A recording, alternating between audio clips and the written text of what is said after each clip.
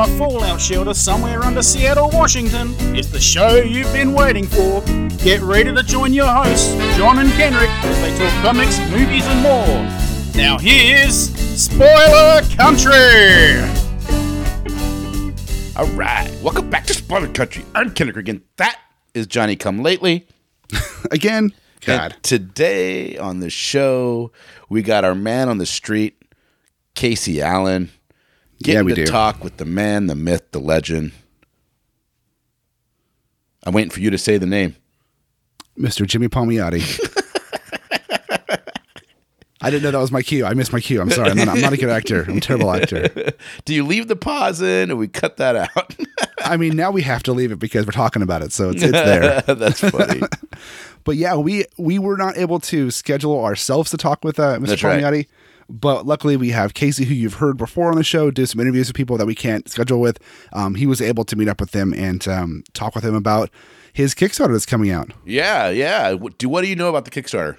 Well, I know it's for his creator-owned series, Painkiller Jane. Nice. And he's doing a hardcover news story for it with some great artists. And I'm not going to say too much about like what's on the Kickstarter because I talk about it in the interview. Yeah. But if you're a fan of Palmiotti, if you're a fan of Painkiller Jane, which is a great series, I used to have those, I don't have them anymore because back in the day, I've sold my collection off 3 times since then. But, I've had them, I've read them, I love them. I'm backing his Kickstarter because, I want the new hardcover. Yeah. But, it's as soon as I saw him doing the Kickstarter on Twitter, I messaged him right away saying, hey, I do a podcast where we talk to people about Kickstarters. Any interested in coming on? He was like, hell yeah. Nice. So he only has a week left. So if you're listening to us now, there's a week left of the Kickstarter. Yeah. It's literally taking us that long to get this thing scheduled. Yeah. Get out there and support Jimmy Palmiotti. One of the greats. Really, truly one of the greats. And one of the nicest guys in the industry. Right. I mean, he's worked on Harley Quinn. He has worked on Ash with Joe Quesada. He's worked on, obviously Painkiller Jane. He's worked on so much great stuff over the years. It's like, did you watch the movies? Which movies? Painkiller Jane.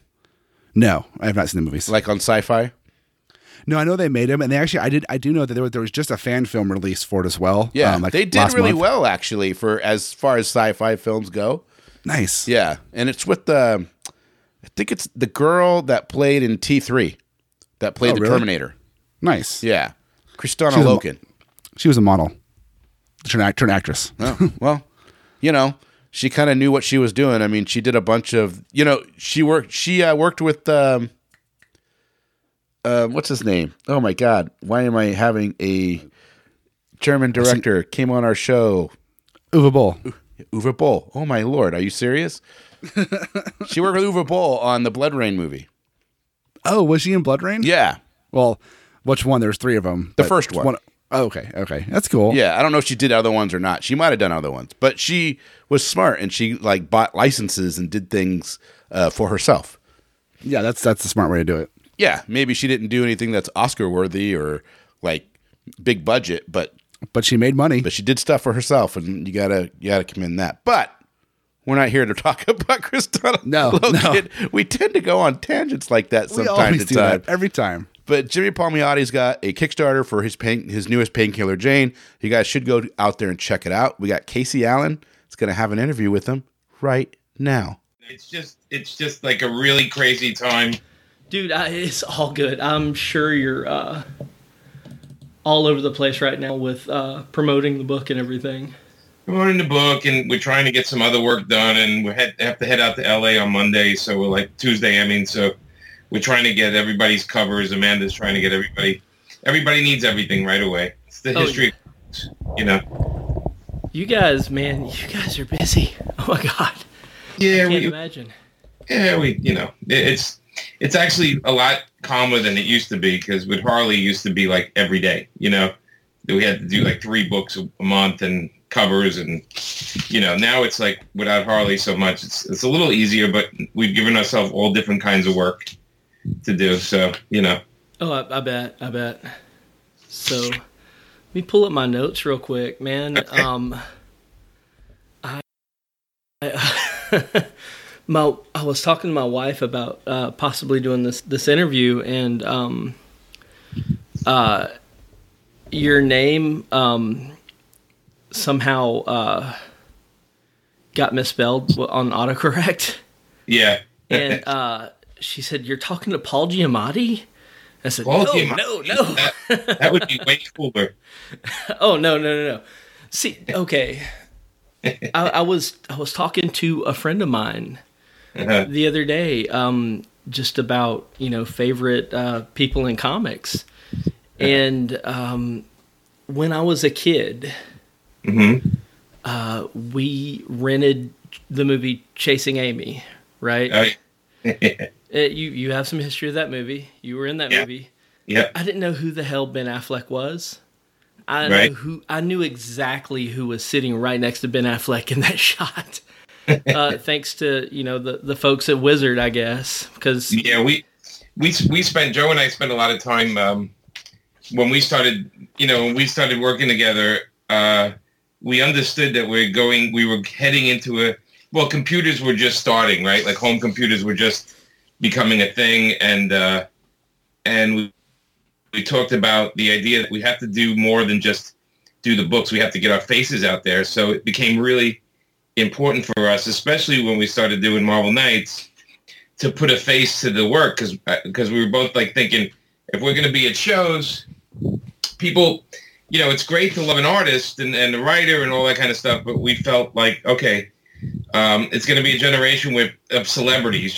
People want to see the people working on the stuff they do. And I'm the same way. I remember I used to buy albums and I couldn't wait to get the inside sleeve so I could see who the band looked like, what the band looked like and stuff like that. And, if you think before the internet, it was just magazines and TV once in a while, where you saw somebody.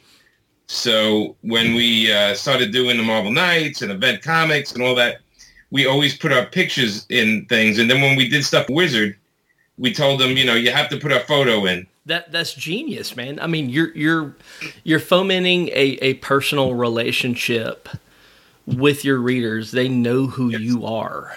Yes. So they can get mad at us. They know who to point at. Oh God. Throw stuff at. No, but for us it was like, so for me it was, I knew who, like I looked at it like, because I was a huge music lover, and but if you look at then, and again, this is my generation, didn't have the computer, didn't have the music videos, were just starting, in 1980, 80, 81, you saw Blondie and, all these different people coming in, and, to see them live sometimes was the only time you saw them. And then, as the music videos came, then we realized that, it became more than just the music. Sometimes it was the look, it was the video. And when we were doing Marvel Knights with Kevin Smith, we felt, okay, now's our time to kind of go in, because Kevin's making himself known pretty well. And with his movies, he was just a part visually, of his movies as anything else. And we said, well, we have to do that with comics, because the only person anybody knows that looks like anybody is Stan Lee. Everybody knew what Stan looked like because he put his photo in all the comics. But we were like, okay, but nobody else is doing it. Like nobody, is putting the photos out there. And so for us, we spent a lot of time making sure that was something we did. That's awesome. And it's funny you mentioned Stan, because I was talking to John Horsley, the guy who started Spoiler Country, and we were talking about, there is a Stan void now. Who's going to pick up that torch? There is nobody. But you're out there. I see your Twitter feed, and you're blowing it up, man. You're getting people hype about the medium and talking about ways to improve the medium, and that's awesome. I have one thing in common with Stan, and it's probably because I keep creating new things. Like I'm creating new characters and new projects and stuff. I'm not really, as much as I love working for DC and Marvel and some of the bigger companies, my main thing is always, what can I do new? What can I create that's new? And even when they give me one of the characters from the companies, I tend to go in and rework it a little bit, Harley is a good example of that, when Amanda and I just kind of went in and said, all right, let's take this character out of Gotham. Let's change her costume. Let's give her a supporting cast. Like we went in and rehashed everything on it. We weren't, and Amanda just kept making up new costumes and stuff. But Stan. I mean, I knew Stan very well, and let's be honest, he created characters that besides making billions of dollars, it's just they're world known. It's like there's only a couple of creators that even come close with doing stuff like that, and Mignola with Hellboy, and the list gets maybe Frank Miller getting his name out there. But as far as being a spokesman for comics, Stan had all the chops because he did all these characters and he's been through it all, and he's been vocal since day one, when he's first started. I mean, the Stan's just always been that guy. And people who complain like, well, he didn't do as much. Jack Kirby drew this and Steve Ditko did that. But at the end of the day, Stan understood the power of putting his face on things. Yeah, and he was beating that drum. And he was beating it crazy, and he's saying how much we love comics. And I think the closest thing, although he doesn't do many comics really, but he still does comics, is Kevin Smith. Kevin is pretty close. He's vocal. He's out there. He loves his superheroes. I mean, when we started working with Kevin, when we started doing Daredevil, he went out there and went on talk shows and talked about Daredevil. And I love the whole Marvel Knights thing. I thought that was such just a bold move for you guys, and it was punk as hell because I mean you guys were kind of the new kids on the block for a while, and you were going in at like the big established company and doing your own thing with the characters, and it was amazing.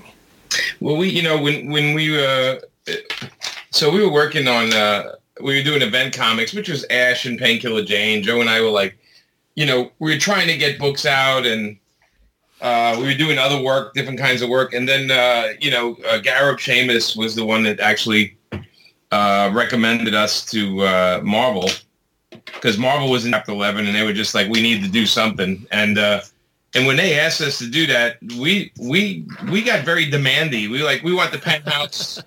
We want the penthouse because they had a 13th floor that was a penthouse. And it was mostly advertising guys up there. And we said, no, we want that whole 13th floor. And if you can give us that, we can do this.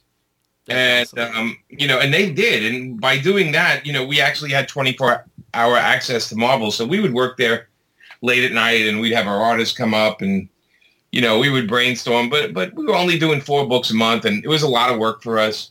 But we also understood that not only are we going to put the right people on the right books, but we need to go out there and put a face on what we're doing. And that's where Wizard came in, because any opportunity we got, we did covers. We were in photo things with them. We did events with them. We hosted events. At one point, I was the host of the Wizard Awards in Chicago for like 5 years in a row. And, anything I could do to put my face out there. And again, I was an inker / editor / writer. I was trying to do a little bit of everything. But in the long run, all I wanted to do was make great comics. And with Marvel Knights, we wanted to show the guys there we could do it better than they can. And that's the kind of stupidity. You have to have that stupid energy, thinking you're going to strike out and do it better than them. And, we got lucky. I mean, we got the right team on Black Panther, which, years later, of course, the movie did very well, but it had a lot to do with our book. I mean, it had a lot to do with that series. And the Daredevil and Punisher, all that kind of stuff. So it was the right thing at the right time. And we had a relationship with Kevin already built in. So we kind of, asked him to do Daredevil. I think there's a video today online of me and Kevin talking about it on the Sci-Fi channel. And, we just, again, right people, right time. We got lucky, and it was fun. For me, it was like, we did it. We had a hit. We did it for a couple of years. They got out of Chapter 11, and it was time for me to go. Joe wanted to stay and do the editor-in-chief thing. I didn't want a desk job or anything like that, so I went and just started writing. I wanted to do more writing and more creating, and so we both went our own way, but it worked out great for both of us in the end. And obviously, I mean, you showed you guys could do it better than they could, because Joe is one of the head guys there. So it's pretty amazing. We did it different, because our books also, we digitally colored them, and weren't really doing digital coloring. at Marvel then, and so we digitally colored the stuff, and then we were, we kind of overtook everything. We created our own little logos and our own, and we made the books feel different than the regular Marvel books. Like we knew when we launched the 4 books, people were going to buy all 4 no matter what they were, because we were packaging them in a way where they stood out. They looked different from the regular Marvel comics. And at that time, it was something that wasn't really done, Now they do it all the time. And right, every company has another label, another brand. They launch another 5 book. But when we were doing it, we just said, hey, look, here's the Marvel Knights. These are our 4 titles. If you buy one, you must buy them all. And and I think it's also because I had 8 or 9 years of advertising before I got into comics. I worked in advertising, so I think a lot of that helped that kind of push. So that's what I was wanting to kind of ask you about. I mean, it's not unknown for a comic artist to be in advertising, especially with like the old guys back in the day. Yeah. What made you crazy enough to want to get into comics? I love comics, and I went to the High School of Art and Design in New York to take comic book illustration. But somewhere in 11th grade, I started ghosting for some comic artists. I won't mention them, but I just kind of saw that there's really not much money to be made in the business. So I got into advertising, and it wasn't until I think like 8 years later in advertising, I was like, okay, I think I know how I can make some money in comics. And so I left that job, and then I started actually doing backgrounds for Mark Texera, who was a high school buddy. And at the time he was drawing Punisher and Ghost Rider. So I helped him out.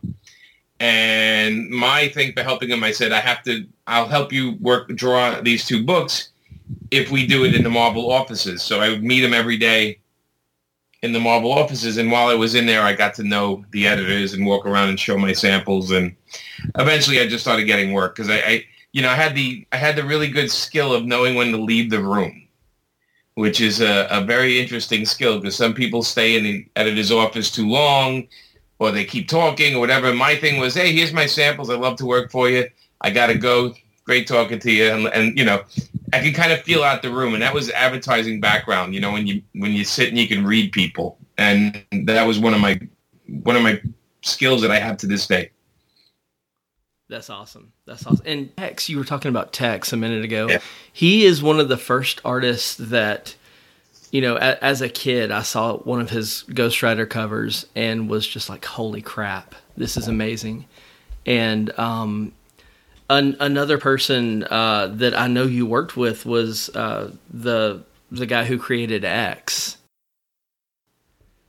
And Doug Mankey. Yes. I'm terrible with pronunciation. That's okay. That's all right. Doug Mankey. That art on that book was amazing, and he's great. He's phenomenal. And your inks were helping push that along as well, because that was a really well done book, and that was one of your earlier works, correct? Yeah. It was Stephen Grant was the writer, and Doug and I were doing the artwork on it, and it was a lot of fun to do.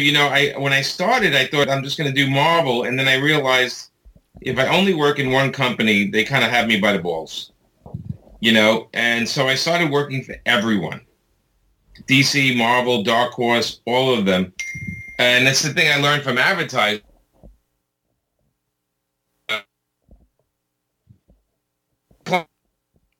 The client, but if you're going to keep it all one place, then you might be in trouble if something happens. So I've always had the advertising part of me always said work for everybody, and to this day I still do. I still do Marvel work. I do DC, Marvel, Boom, whoever, new companies, whatever, if there's a decent deal out there where I can create something new for them, I think Aftershock was the last one I worked for.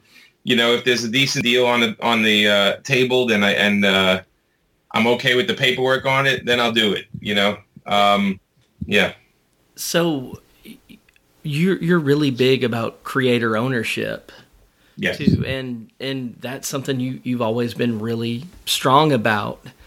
Yes. Is there any advice you could give to people who are just starting out now? Yeah. I'm so when we start out, we're so thrilled to do something, we'll sign anything to do it, and that's go away. You need a lawyer. Everything should have a contract. You need a lawyer. You should find a lawyer. If you're creating something new, there should be reversion rights. So if the company gets sold or if they don't do anything for years, the rights for your character revert back to you. So there's little things on the contract, Any company that's keeping 51%, you have to understand that no matter what, they control the property from then on in. Oh, yeah. And you're just a person who gets a check. But, a lot of people don't understand. Like, if you create new things for Marvel, you don't own any of it. Okay? If you own it for DC, if you create something new for DC, there's a deal to be made, and it's okay, but you're not going to make much money. If you're working for Image, of course, you own it 100%. And if you work for other companies, they pretty much, decide they like to control the rights to shopping the property or what the future of the property would be. So you have to understand that unless you own it, you're handing it to other people. And sometimes you need to do that. Sometimes you're just not built for stuff. And, I have so many artist friends that say, well, I can't write, so I don't really do any creator-owned stuff. You just have to find out what works for you. But I always say, don't go in blind.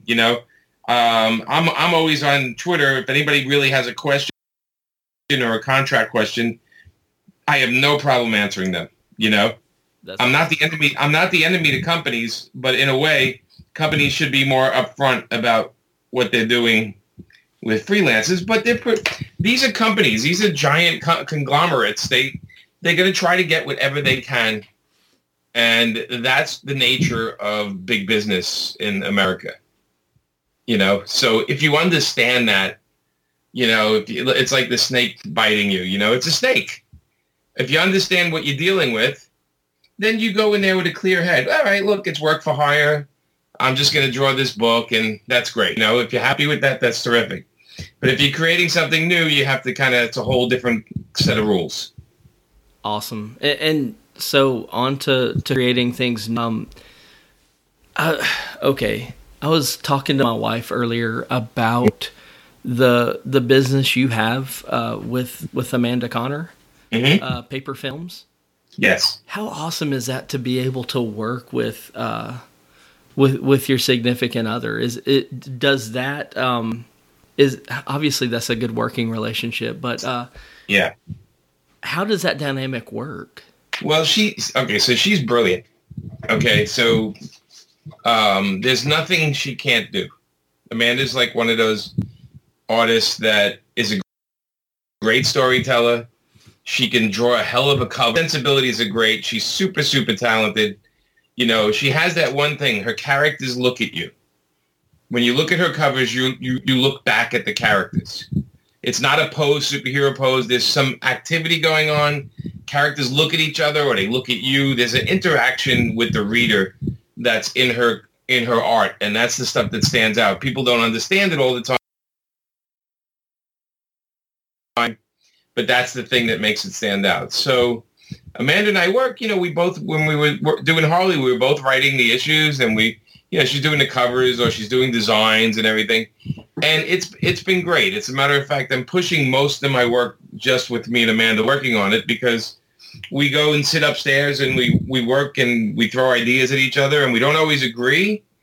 But it's a fun talk to figure out the happy medium of it.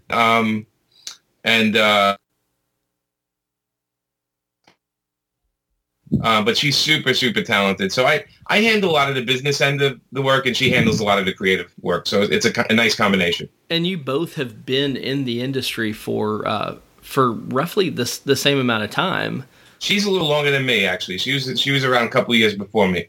Yeah, and it's I was on Twitter and I heard somebody say something about her not being in the industry long. I was like, where the hell have you been? Because the first time I noticed her was in an insert. It was like a Wizard insert that had her a Vampirella story that she did. Yeah. And I was like, holy crap, this is awesome. So, yeah, you're well, it's funny, people say, women in comics, and they used to have all this women in comics, and the men is like, what are they talking about? I've been doing comics now for, almost 25 years. Oh, yeah. I've been the woman in comics with Colleen Duran and Wendy Peeney and, Jill Thompson. And there was a handful, and all of them super talented. But, people, a lot of younger people don't invest in history too much. Not all of them, but there's a certain group that thinks everything they're doing is the first time, and then they have to be told, well, actually, this was done before. They have to be like, because they didn't know, or they didn't research. And there was a lot, I always laugh at the people going, this is the first time this has ever been done. And I'm like, no, 1978, actually, that was a book. And, again, history, certain people don't love history, but she's been doing it a long time, and she gets better all the time. She's one of those artists that, honestly, not all comic artists get better as they get older. She's one of them that does. Awesome. That's awesome. Yeah, and I've been loving her work lately. So on to the thing that you're promoting now, Painkiller Jane. Jane's been a character that Joe Quesada and I created back in 94. That's a couple of years ago. And we published it on and off with Event Comics, and then we did it with Dynamite for a while, and then I did it through Icon, through Marvel. But I decided that, the problem with doing it with other publishers is because we own it, they don't invest that much time promoting it because they don't really benefit from it like they would something they own. So I decided to just sell the book directly to the audience to see how it would go. And this is my 11th Kickstarter. And so it's a brand new, so the main part of the book is a brand new story by me and Amanda, and then drawn by Juan Santa Cruz, and Dan Kemp coloring it. And it's it's actually a 45-page story that we did. And then the Kickstarter's been doing well. We hit our amount, but we're going to stretch goal. I got a couple. Let's see. I'm at I think 46 grand, and at 52 grand, we're going to reprint Amanda's Painkiller Jane Zero, which is a 36-page book.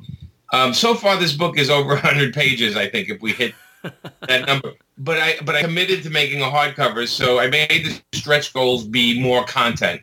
So as we hit the stretch goals, the book's getting thicker and thicker.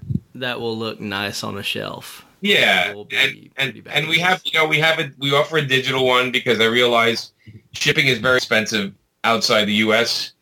So we always offer the digital, and then for $28 you can get the actual book. You get an actual copy of the book sent to your house. And I will say I've been doing this is my 11th one, and pretty much every package I've ever sent out in all 10 of them is either me or my buddy Patrick putting them in an envelope, me signing a paper and sticking it in there. So it really is the most grassroots thing you can do on earth. And I actually love it because the people buying it really love the whole process. And again, I've done 10 before this, and I've never had it where it's shipped late. I've never had it where people didn't get their books. If there was a rating system on Kickstarter, I would have 5 stars. Because awesome. Any complaint, we take care of. I had a guy in New Zealand. It took me 6 months to get stuff back and forth to him, but we finally nailed it. And, we just had a good laugh about it because it was just the shipping was insane. And, but I pride myself in this. And again, when you do this, Kickstarters, you really put your reputation on the line, and I take that very seriously. I've worked a long time to build up my rep as far as getting, not only doing good books, but getting them they look good, they're printed well, and of course you're going to get it in the mail. And this Kickstarter, I have 7 days to go, a full week on the Kickstarter, and I'm hoping to get more people interested. It's a tough one to promote because it's an established character. So I didn't do too many interviews with it. It's just the people who like it, and the people who don't know it. As much as you talk it up, it's a hard sell. And Jane is an adult book, so there's TNA in it. It's violent. It's got adult language, and it's not for everybody, and I get it. But it's also something that's not on the stands right now. So I think in that level, we're slowly losing the adult comics on the comic racks, as the big two companies are afraid to push the envelope these days. And that's one thing you've never really been scared about. You've gladly tried to push the boundaries on stuff and have been successful at it. And yeah, I like the gratuity. I like the gratuitous nudity. I like the violence. I for me, it always has to serve the story on some level. But I also feel there's a nature where I understand this is like a B movie. It's not the A game. It's not the big movie, the blockbuster. It's the B movie. It's the movie that takes a little more risks, is a little more naughty, it's a little more violent, it's a little more over the top, and I like to deliver that to people because I just feel, like I said, I go to the comic store, I buy a lot of comics, and I notice they're getting homogenized more and more. I mean, we talk about these characters can't smoke, this character can't do that. God forbid you show a nipple, all of a sudden the police are at your house. These silly things, I feel they don't have any room in my books, especially if I'm selling them directly to people and giving them a heads up. I feel like there's no prizes. They're going to get what they're going to get, and they kind of know it coming out of the gate. And that's why the Painkiller Jane Kickstarter, I think, had gotten attention, and then the pledges. We have 774 backers. So that's amazing. I look at it as there's 774 people that want to have this book in their hands, and hopefully by the time we're done, maybe we can get it up to 800 or 900. But I think it's a small audience. I've had books that sell 100,000 copies, and then you look at this, and there's 774 people, but these are 774 people that are committing to this book, and I couldn't be happier. That's amazing. And at the end of the day, you're writing a book that you want to read. Absolutely. There's nothing in this book where I said, oh, maybe I shouldn't do that. Okay. It's exactly what I want it to be. And like I said, we hit the stretch goal. I have this, we're going to add the origin of Painkiller Jane, which is a book Amanda drew. It's Painkiller Jane 0, way out of print. And Amanda drew and Brian Augustin and Mark Waid wrote from our story. Oh, wow. And, it's kind of fun to add these kind of things. So in the book, I'll probably open it with the 0 if we hit that stretch goal. And then, so anybody who's never read the character before will get everything they need right out of the gate. And then they can go into the new, I'm a guy, I kind of also, with the paper quality, spot varnish, the hardcovers, my goal is to make a book I want to put on my shelf. And I'm really picky. So it's going to be a really nice book. I have John J. Hill, who's the best guy in the business as far as lettering and design. He's designing it. And that guy did the last book he did for me was the Killing Time in America hardcover. And that could not have come out any nicer. And this one, we're going to outdo that one. That's awesome. And it really is something that I think a lot of the new people to comics kind of overlook is having somebody that actually knows what the hell they're doing when it comes to lettering and designing the page. I mean, you can have an amazing artist and an amazing writer. If you have letters that look like shit, then it's going to be distracting enough that you're not going to want to read the book. No, I mean, look, everybody that's starting, it has a learning curve, right? So I've been driving this curve for 20-something years. But I mean, when people start out, they're excited, they want to get the book done, but it's not always as easy as it seems. For me, the book has to feel flawless. It has to be not only edited flawlessly, but it has to feel like the most professional thing you're getting. And it's funny because, in the long run, these Kickstarters, I don't really make much money on them. And any money I do make, I roll it into my next one. So I've been rolling these 10 books into each other. It's so funny because it's like, I go over the pledge and people go, hey, you made $8,000 more. And I'm like, well, I said, I also sold another 250 And part of that money, times that by the $20 I got to pay for some of the shipping per one, do all the math. And they go, oh, shit, yeah, there's a lot of math there. And I'm like, yeah. I said, there's shipping, there's packaging. There's, when I do the hardcover, I pick out what's the paper stock, how much is the spot varnish, how much is the cover swap, and then I have to ship it to me, and then I have to ship it out, right? So there's all these little things, all these tiny little things, but I work out how much things cost. And again, this is less to do about profit and more to do about me being able to do another 5 of these, let's say, by the end of the year. I just want to keep doing what I want to do. I've done enough Marvel and DC and Dark Horse. I've done all their characters to death. Harley Quinn, Jonah Hex, Daredevil, Avengers. Yeah, I've worked on Batman, Superman, Wonder Woman. I worked on every major Marvel thing. And I'm like, well, I want to do my own characters now. And maybe one will catch on, maybe it won't. But at the end of the day, I'm proud of every book I do. That's awesome. And is there anything out there that any of the big two have that if they said, hey, we want you here, you can pick any book you want, anything that you have, is there a road you haven't gone down yet? With Marvel, I kind of, my favorite ones have always been Master Kung Fu and Daughters of the Dragon and Kill Raven, and I got to do all them, And with DC, Jonah Hex was my favorite. Harley was never my favorite. Harley was something that we got, and we found something we liked about the character. You gave her agency, which... Yeah, and it was just because we, and maybe that was the best thing to happen, because Amanda and I literally sat there and said, why would we care about this character? If we're going to invest our time in it, what is about her that we would care? And it was the same kind of thinking we had with Power Girl when we got Power Girl. Like, why? What is it about her that we like? And then, for Harley, it was easy because I felt if we kept Harley in Gotham, it was just another side character, another supporting character for Batman. Yeah. So we needed to get her out of there, and that was like an easy choice for us.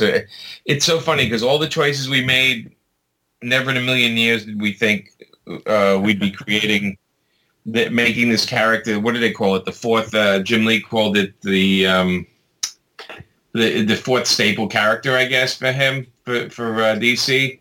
He had a term for it. I'm trying to remember what it was, but it's sort of like the Superman, Batman, Wonder Woman. And the next one, he called it the fourth pillar of the DC Comics. Yeah, and she's been huge, and almost like the DC counterpart to Deadpool or somebody like that, who people just find and love, even though they don't really have that long of a history. I mean, my first I wrote for Marvel was Deadpool. I wrote issue, I think, 46 to 55. I wrote the ones with the Punisher. Yeah. I wrote that series. That was my first Marvel work that I wrote, which is kind of funny if you look at, my career. It's like, oh, look at that. I started out doing that crazy character.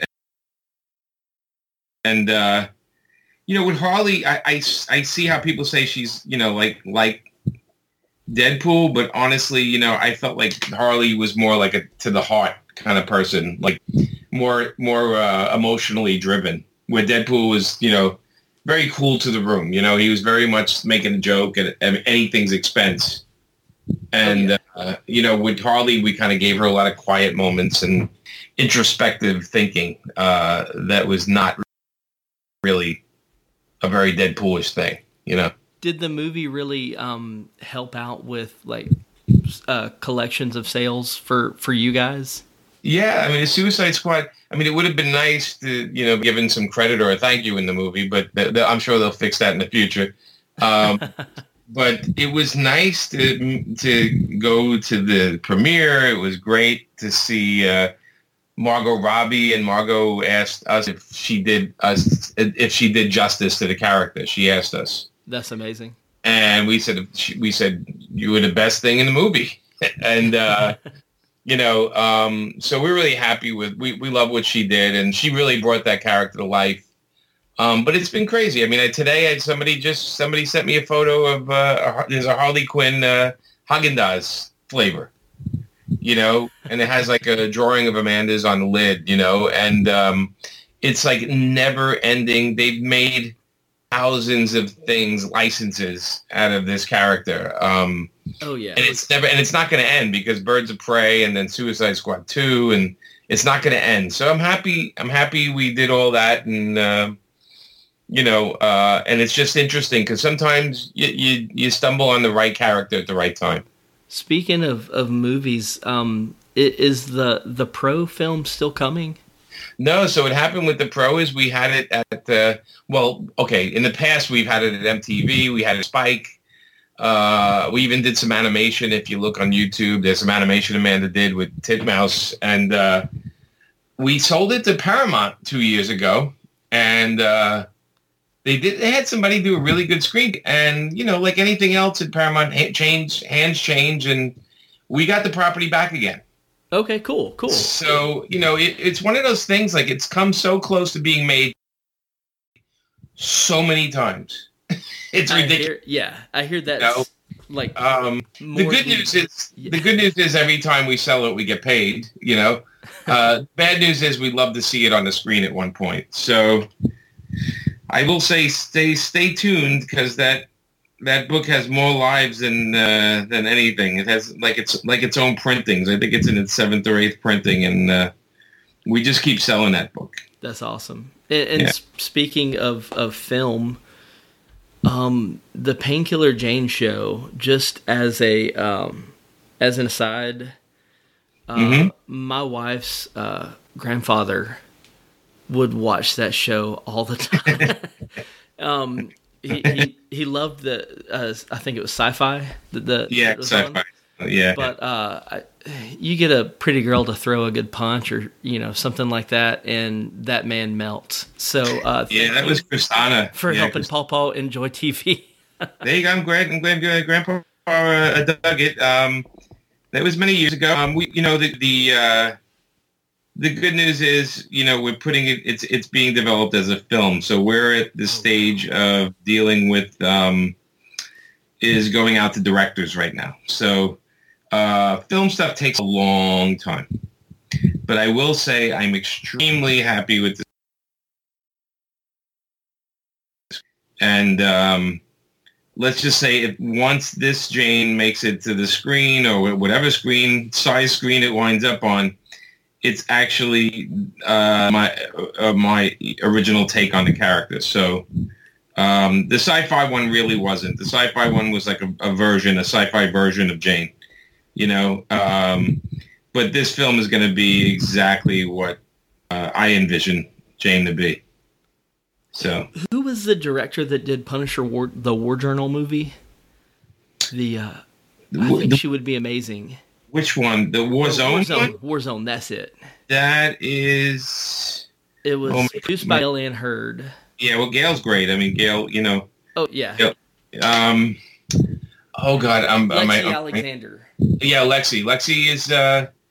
Lexi's super talented. I mean, I don't know who they're looking at right this moment for Jane, but Lexi did a pretty good job on the Punisher Warzone.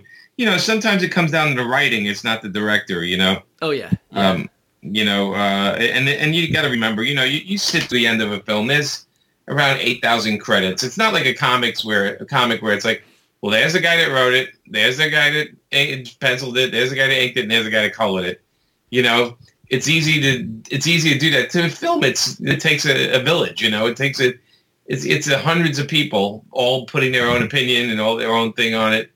So being that as it is it hard for you to let your babies go to another medium? Where it definitely was for Jonah Hex, because I saw the disaster that it was going to be. And I love that book. But Brolin was great in it. Brolin, he was a good Hex. He was not the problem on the film.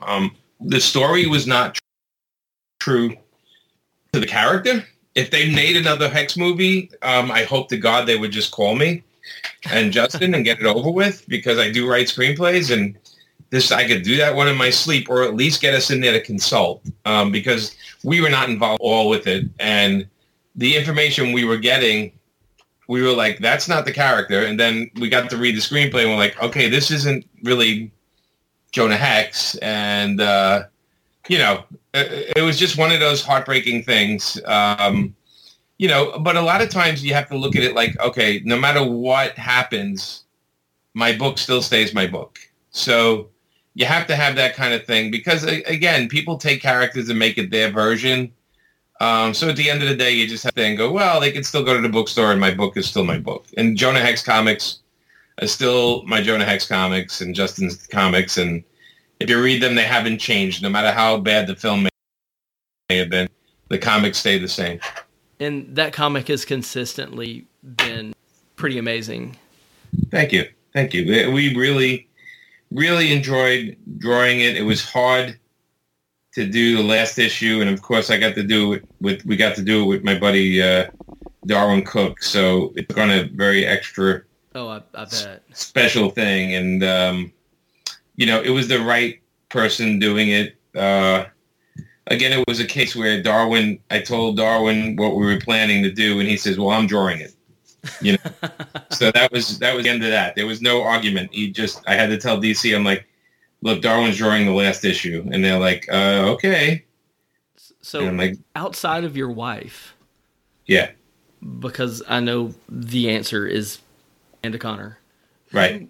Who have you enjoyed working with the most on artwork? Because you've really been able to work with so many amazing artists. Who I love writing for, you mean? Writing or inking and doing the art stuff. Okay, inking. I love working over John Romita Jr. Obviously, Joe Quesada was great. Amanda, of course. But there were a lot of different artists. Rick Leonardi that I loved, and Dennis Cowan, because I think both of them, their lines were organic, and I loved an organic artist. I loved somebody that wasn't going so tight that there was no room to move. I did ink John Buscema a couple of times, and that was fun. It is a lot of them. As far as writing, I mean, I probably my favorite, other than Amanda, right? We have to keep saying that. Other than Amanda, I think one of my favorite, a couple of my favorites are the two Harley artists, John Tim and Chad Harden, are both brilliant. And they're both artists that no matter how good you write for them, they bring something else to the page that's not in your writing, and they make it better. And then I'll have to say my third favorite probably is Jordan, who we collaborated on a lot, like 12 times, I think, on Jonah Hex. And he was one of my favorite foreign artists forever. And when we got him on Jonah Hex, I felt like I won the lottery. That's awesome. Yeah. And his artwork is just tremendous. And it's very classic. It's very like Joe Kubert, like Spanish Joe Kubert, I guess. Okay, and I don't want to take too much of your time up. I understand you're just an hour ahead of me. I don't know how you haven't got a Southern accent yet, man. The Brooklyn accent is really tough to knock out of you. So, real quickly, who else out there is just blowing your mind in comics? Like there's guys I love to watch. I love the Hernandez brothers. Paul Pope. I like anything Paul does. Oh yeah. Art-wise, there's so many guys. Oh God, it's just hard to put you on the spot. Yeah, it's hard because there's so many really good artists out there.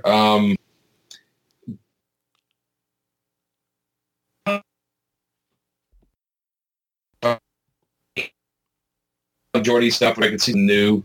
My favorites were Mobius and Manara, so I still love Milo Manara. Oh yeah, I love his work, and I've worked with so many really great people. It's hard to play favorites. Pierre Vito is somebody I love working with, and Ben Caldwell is somebody I love to do more art with, a couple more books with, and there's a lot I mean, so, covers wise or drawing wise, I love Dan Panosian, and Dave Johnson is one of the best cover artists there is, hands down. Just a great. He's killing it.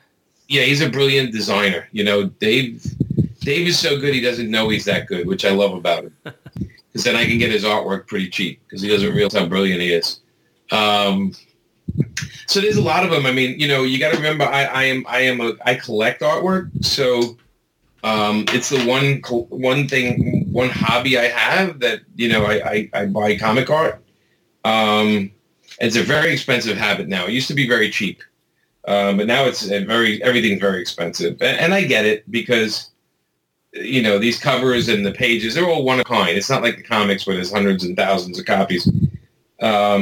But I love collecting comic art, and part of that is I like names bouncing in my head, like Eduardo Risso. I love Risso stuff. Like I'll read any book with his art. John Romita Sr., John Romita Jr., those guys. They're Romitas. They're just great people. Yeah, there's so many. I mean, we have a. Like the music business, it's like saying, who's your favorite singers? And I'm like, you would kill me if you asked me that, because I listen to music, new bands, and I buy a couple albums a week.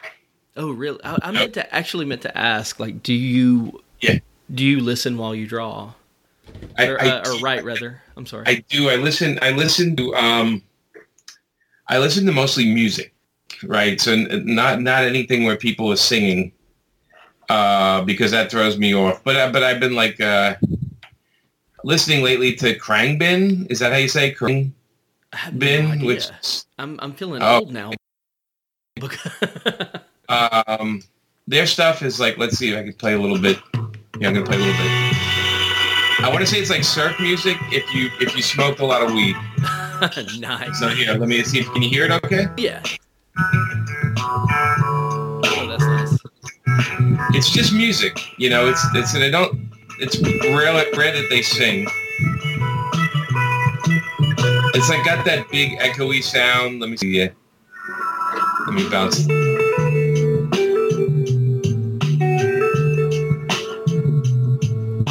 Yeah, it's Khruangbin. It's such a weird name. I think they just made it so I can mispronounce a lot. But I do listen to like a lot of stuff. Digby Jones is another one I like, which is it's a little funky, And Fleet Foxes, you ever hear of them? Oh yeah. I like. Yes, I like them. Yeah, Fleet Foxes, and Dido has a great album out now that just came out. It's kind of mellow. She's great though. I like her. But I try everything. Yeah, and I try everything. Diane Antwoord. Do you know their stuff at all? Oh yeah. We actually saw them a few years ago, and it was insane. So. Oh, and how lucky are you? And yeah, I couldn't believe they came to Birmingham. I would. Yeah, I mean that's crazy.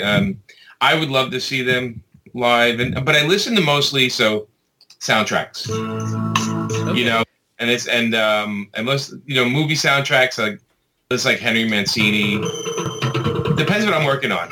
A good friend of mine, he's a writer, and he as well, and he started buying records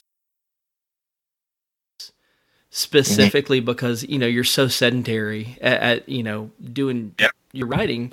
You got to get up off your ass every few minutes, and his trick is to put on a record.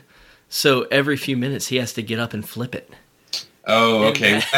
That would drive me insane, I think, because I would just be like, I'd probably be sitting there with no music playing, just with the going on in the background. Yeah. Well, when I got recently, Cat People, Giorgio Moroder, like a lot of stuff like that. But music fits the mood. Whatever I'm writing, I try to fix it with. But my go-to soundtrack for writing, okay? What's that? Okay, it's the soundtrack to Interstellar. Oh, dude, that whole thing was amazing.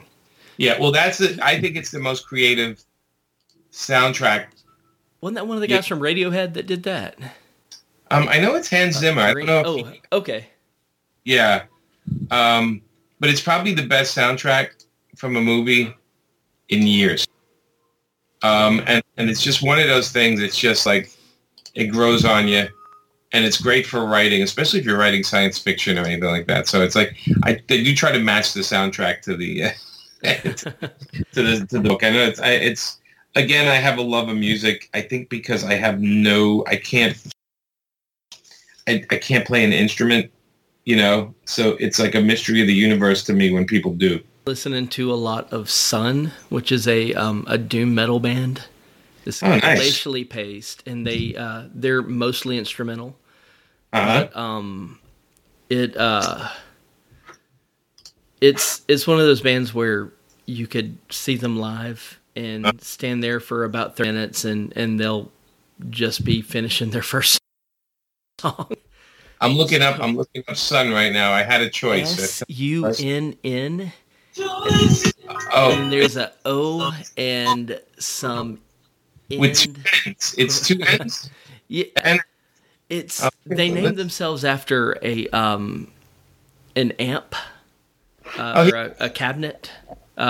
If you're into like making music or something, Sun is a company that makes equipment. And so it's a brother and sister, or no, it's two guys, it's two dudes. Nazia and Zoeb, right? Is that it? No. I'm gonna have to send you a link because oh my gosh, I'm looking at Sun. So this is. Let me see. This isn't it, right? No. This is like doom metal at its no kidding finest.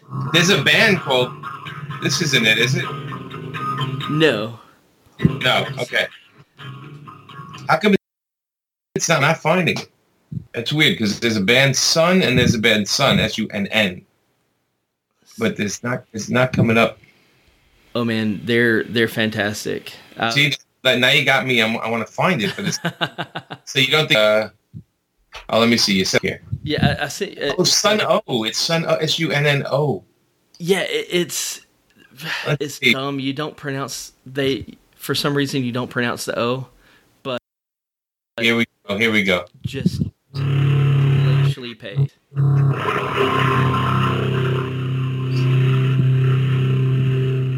It's like oh yeah.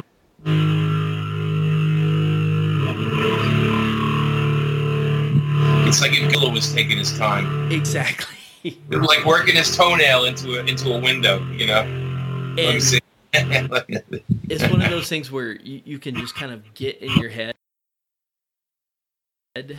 You have that going on in the background. I like it's almost trancey. It's like trance music, but metal. Exactly. All right, I'll be.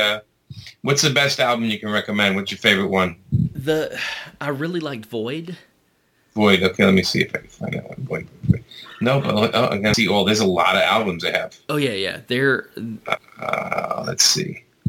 The light metal one is the one that keeps coming up first. Yeah, that's their newest release. Okay.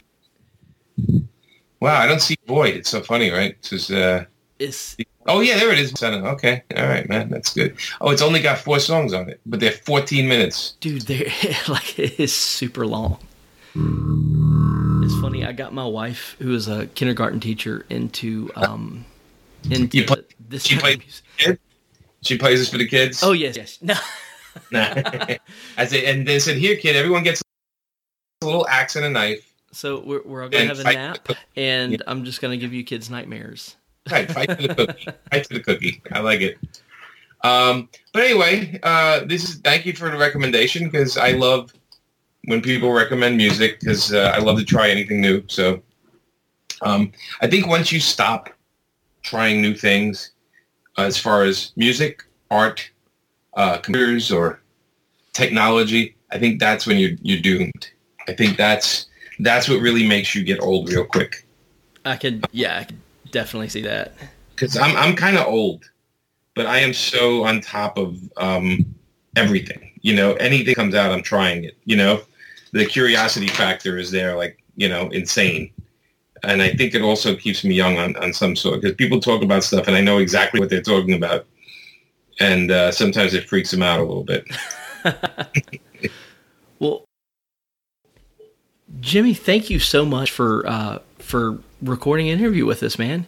Yeah, Is there anything else you'd like to say about Painkiller Jane? No, I got 7 days left. I don't. By the time you hear it, it might be only 3 or 4 days left. But I hope it. Go check it out on Kickstarter. Even if you don't like it, just if you share it on social media, I owe you a handshake and a smile when I see you. Oh, dude, yeah, we're gonna blast the. Yeah, you can get the whole book. I want to tell people for $8 you can get the whole book. It's almost 100 pages. Oh, that's awesome. So for $8 we send it right to your mailbox. So it's really not that expensive if you think about it. And then just thanks. Good talking to you, man. Thank you very much. I appreciate you letting us interview you, and good luck with the. I mean, obviously you guys have already reached the goal, but you got 7 more days left. So I hope you guys kick it. Well, thank you. I'm gonna download. I think I'm gonna download Void and maybe Life Metal. Monoliths and Dimensions is reaching out to me. I don't know why, but I'm gonna have to try this. The Big Church has a. It's kind of head music, but it's. Yeah. Are they all just like 4 songs? They're all just like. Pretty much. yeah. I'm looking. They're all like 4 songs, but they're all. Man, this new one is like Life Metal is 20, 40, 50, it's an hour and 10 minutes. And one of the guys for certain actually does soundtracks for that's his day job. Oh, really? Okay, that's cool. So, yeah, I dig it, man. Cool, man. Well, it's good talking to you. I'm sorry it took so long to get to me and all that stuff, but it's fun. Dude, this has been a pleasure. Thank you so much. I appreciate you. All right, buddy. So we'll talk to you soon then. Take it easy, man. All right, take care, Casey. Okay, we're back. We're back. Man, I really wish we were able to get on the interview, but I'm so glad Casey able to step in and do that for us. I know, I was super jelly. Super jelly. Yeah.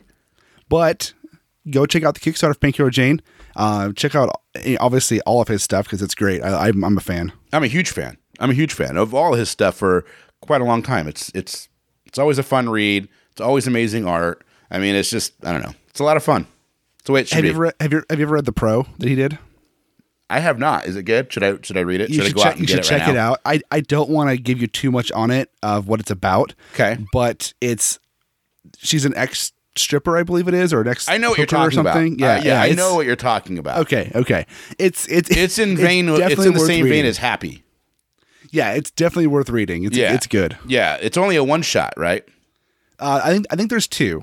I believe there's 2. Okay. Yeah, I'll check them out. I've been wanting to check them out. Yeah, I think I have a copy of it still. I'll let you borrow it. There you go. Or go buy it and support Palmiotti, whatever. Yeah. Whichever one works for you. Put me on the if spot. If you want to read it for free, go ahead. But if you want to support the artist we just talked to. Man, put me on the spot. It's like streaming comics. Right? Oh, God. Anyways, thank you so much to Palmiotti, Jimmy. Yeah, thank you very much for coming on. I'm going to say that again because I said his name backwards for some reason. Palmiotti Jimmy. Right. Hey. Thank you so much, Jimmy Palmiotti, for coming on the show and talking with Casey and giving us your time to talk about your book and everything else. Yeah, best of luck with your current Kickstarter and all future endeavors. We really appreciate it. Please come back on and we'll do this all over again. With us this time. Yes, with us this time. Well, there you guys go. We are Spoiler Country. We are heard everywhere podcasts are heard. We're on all the social medias, and I know we have a voicemail somewhere. We do. That number is 707-656-2080. One more time, because you didn't hear me. 707-656-2080. Call, leave a voicemail. Tell us how much you love us. Tell us how much you hate us. Tell us your favorite Jimmy Palmiotti story or that you've read. That's great. That was so awkward. It's always awkward because I never know what to say after I say the number. I'm almost like making it up in my head. Womp, womp, womp, womp, womp, womp. Don't forget to open the mind and read more.